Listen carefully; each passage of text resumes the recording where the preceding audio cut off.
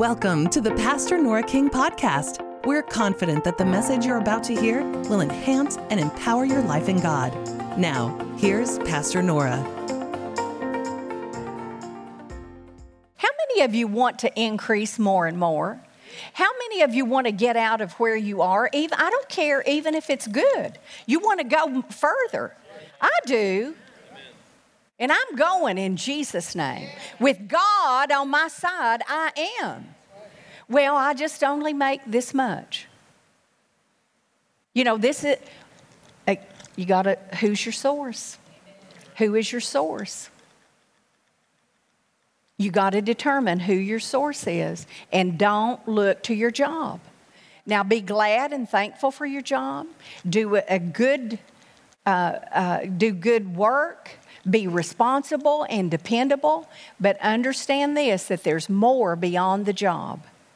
And if you do the right things, you're going to be like a magnet. God's word in your heart is going to be like a magnet, and it's going to begin to draw, and it's going to begin to pull people to you, clients to you, business to you, opportunities to you. You understand what I'm saying? Instead of whining about the poverty. Okay, so when people come to us and they try to tell us, well, that prosperity message, that message of increase, it's not for the church, what do we say? No. He said that there was prayer being made. Now listen to this. I pray. I love how he says beloved, though. And in other words, he's showing affection to us as his children. And he said, beloved, I wish and pray above all things that you may prosper. Above all things. I think that the Holy Spirit has more knowledge and more foresight than we do. And he said, I pray above all things, because God knows if you're going to live in this life and you're going to participate in life and you're going to raise a family, you're going to just live life, you've got to have provision, right? You've got to have provision.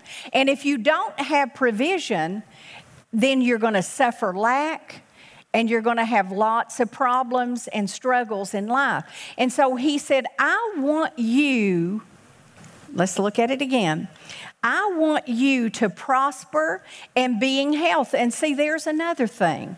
It's so hard for us sometimes to grasp that truth. Salvation is the most important thing. I hear it all the time. And it is. I want to go to heaven just like every believer wants to go to heaven. But there is more once you go through that door of salvation. There are other things that await the child of God. And another thing is health. God wants us healthy. I know God's been speaking to me lately just about being the temple of the Holy Spirit and taking care of my body. And I believe if God's children are sensitive, he will speak to them about the same thing, because he wants us to be in health. But now I will say this, I don't believe that our health all depends on us. I believe that Jesus took our sicknesses and carried our diseases. But again, I don't think that we're to be ridiculous and do things that hurt our body and then call on God. If you know something's hurting your body, then stop doing it. Change it. You understand? Cooperate with the plan of health. So I want you to prosper and be in health even as your soul or your spirit prospers. Now there is a key right there. When your spirit prospers, it's going to cause whole life prosperity to come to you. Now, how does your soul prosper? Your soul prospers through feeding on the Word of God. Your body is healthy because you put the right fuel, food into it, and you do the right things. Well, your spirit is the same way. You've got to put the right fuel. You've got to put the right bread. You've got to put the right meat in your spirit, and all of that is found in the Bible. There are times that I just get hungry for the Word. Do you know what I'm talking about? It's like I've got to look in that book and I've got to see what Jesus wants to say to me today.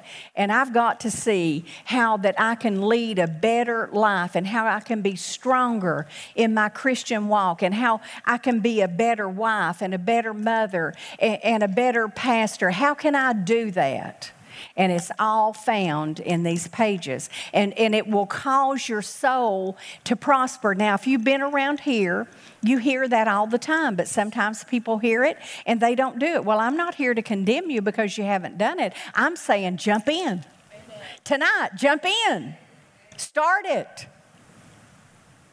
And even if you have to make yourself do it in the beginning, do it. But God wants your soul to prosper. And through your soul life prospering, then it's going to bring health, not only to your spirit, but to your body. Your words, the Bible says, my words are medicine to my flesh. They're medicine. You got a root of bitterness? Put the medicine in. Take your medicine. You know, I've told you this story before, but I'm going to tell it again. I like to hear myself say it. When I was growing up, in the summertime, my mom would always get, fruits and vegetables, and she would can things. And so, we would get big bushels of tomatoes. And I can eat a tomato like an apple. I love tomatoes. I just always have.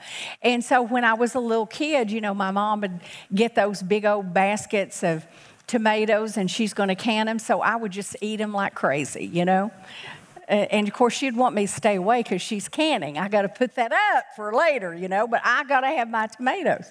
And so I would just eat and eat and eat those things. And so what would happen inside my mouth, I would have blisters everywhere. It was terrible. And I can remember my dad. And so, he knew that, I'm probably crying or whatever because it was hurting me, And so he went to the pharmacy and he got this powder.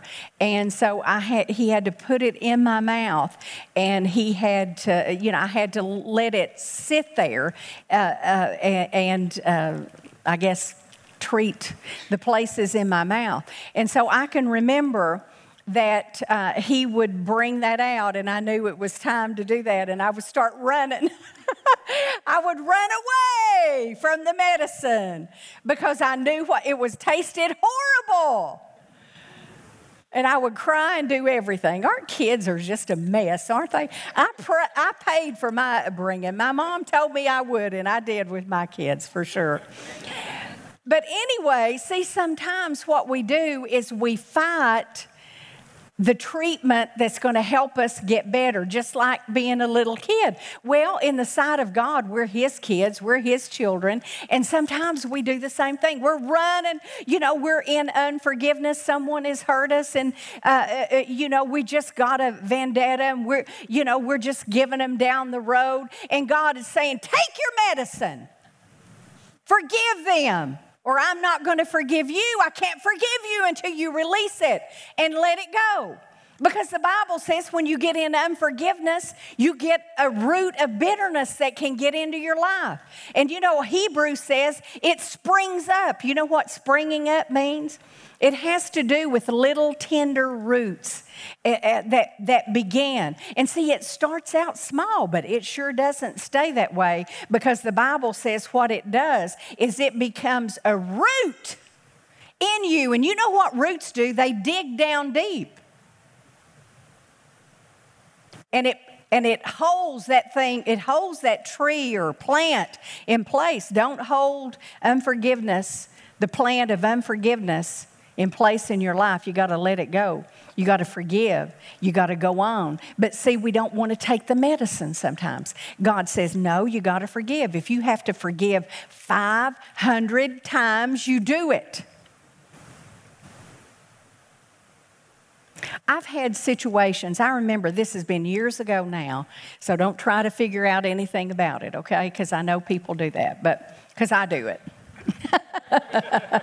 But you'll never figure it out. But I remember in the olden days, when I would preach and speak, and I would have people in the congregation, and I knew exactly who they were. It was not hard to figure it out, but they would fight me like crazy, and I'd stand up and preach my guts out, and just preach and want to share and want to help people, and they would sit out there and fight me, and it was horrible. It was absolutely horrible. And so, you know what I had to do? I had to forgive, and I would begin to pray for them. But you know what I found? That didn't deal with it. That started the process. But then I would get up to speak again, and here it would be. Fight me in the spirit, didn't want to hear what I had to say. I knew it. If you've ever spoken, you know what I'm talking about, don't you? You know what I'm talking about. Not receptive at all. Everything you say, bounce back. Now, that wasn't everybody, but I'm just saying it's enough when you know that it hinders you. It was enough that, now today, not so much, but then it did.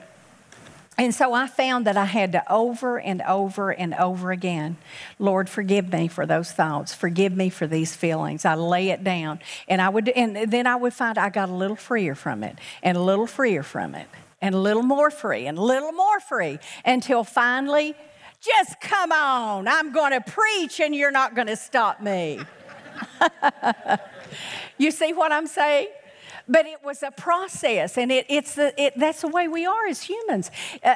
Somebody said, just forget it, forgive and forget. Well, the forgetting process, I agree with that, but the forgetting process isn't that you don't remember it anymore. It's that you choose to drop it. Drop it. There's one scripture, I think it's in the Amplified, and it said, drop it and let it go. And that's what you have to do. Now, I don't know why I got on all that, but I did, so we must have needed to hear it. What do you think? Okay, I want you to prosper and be in health even as your soul prospers, the word says. And this word prosper means, now listen, this is really where the name of this message, God's plan for your increase, comes. Prosper means increase in material things, in success, to have more than enough. It's continuous from one event to the other. In other words, it's just like parents. Lots of weddings taking place, May and June, and even around here, people getting married and all of that. And, it's going to take everything I have for this event, for this wedding. Well, I understand that weddings are expensive, and I understand that it may take a lot, but don't let your mind begin to just perceive and receive lack. Okay, I had this event, and so it took everything. No, you had this event, and you may have spent what you did, but God's going to cause continuous action to go from this event to the other event. That's important to understand that, and expectation to be there. And it's not, well, I did this, so I can't do that. Now, I understand choices and wise choices, and there are some times that you do need to choose one thing over the other. You just don't do everything. You understand what I'm saying? Well, maybe you do. Success in your business affairs. That's what prosper means. It has to do with success in your business affairs. It means to become rich. It means to thrive, to advance, and to progress. Not go backwards. See, in God, don't go backwards. Go forward. Amen? And the opposite of prosper is to fail, to lose, and to decrease. Now, I'm going to tell you this, okay, and I want to expand this just a little bit. There are times when I say what I did, The opposite of prospering is to decrease. There are times, though, that in your life, God will position you, and it may look like decrease, but He's positioning you for increase. Do you understand what I'm saying? I remember in 1977, 78, we started around there, and, God began to move upon us to start Redemption Church, and, that process of Eddie going to seminary, everything that we had to do, So what we had to do is we had to sell our home, and we had to leave Knoxville and put ourselves in a position to go to seminary out there, for him to go to seminary. Well, to do that, our goal was to have a house paid for in just a few years. We were in our early 20s at that time, and God had just given us this plan, and we were building houses and that kind of thing. But how many of you know that God can just come right in on your plans? Because He's got something else in mind that we didn't really understand and know. Maybe God has something for you that you don't understand or know.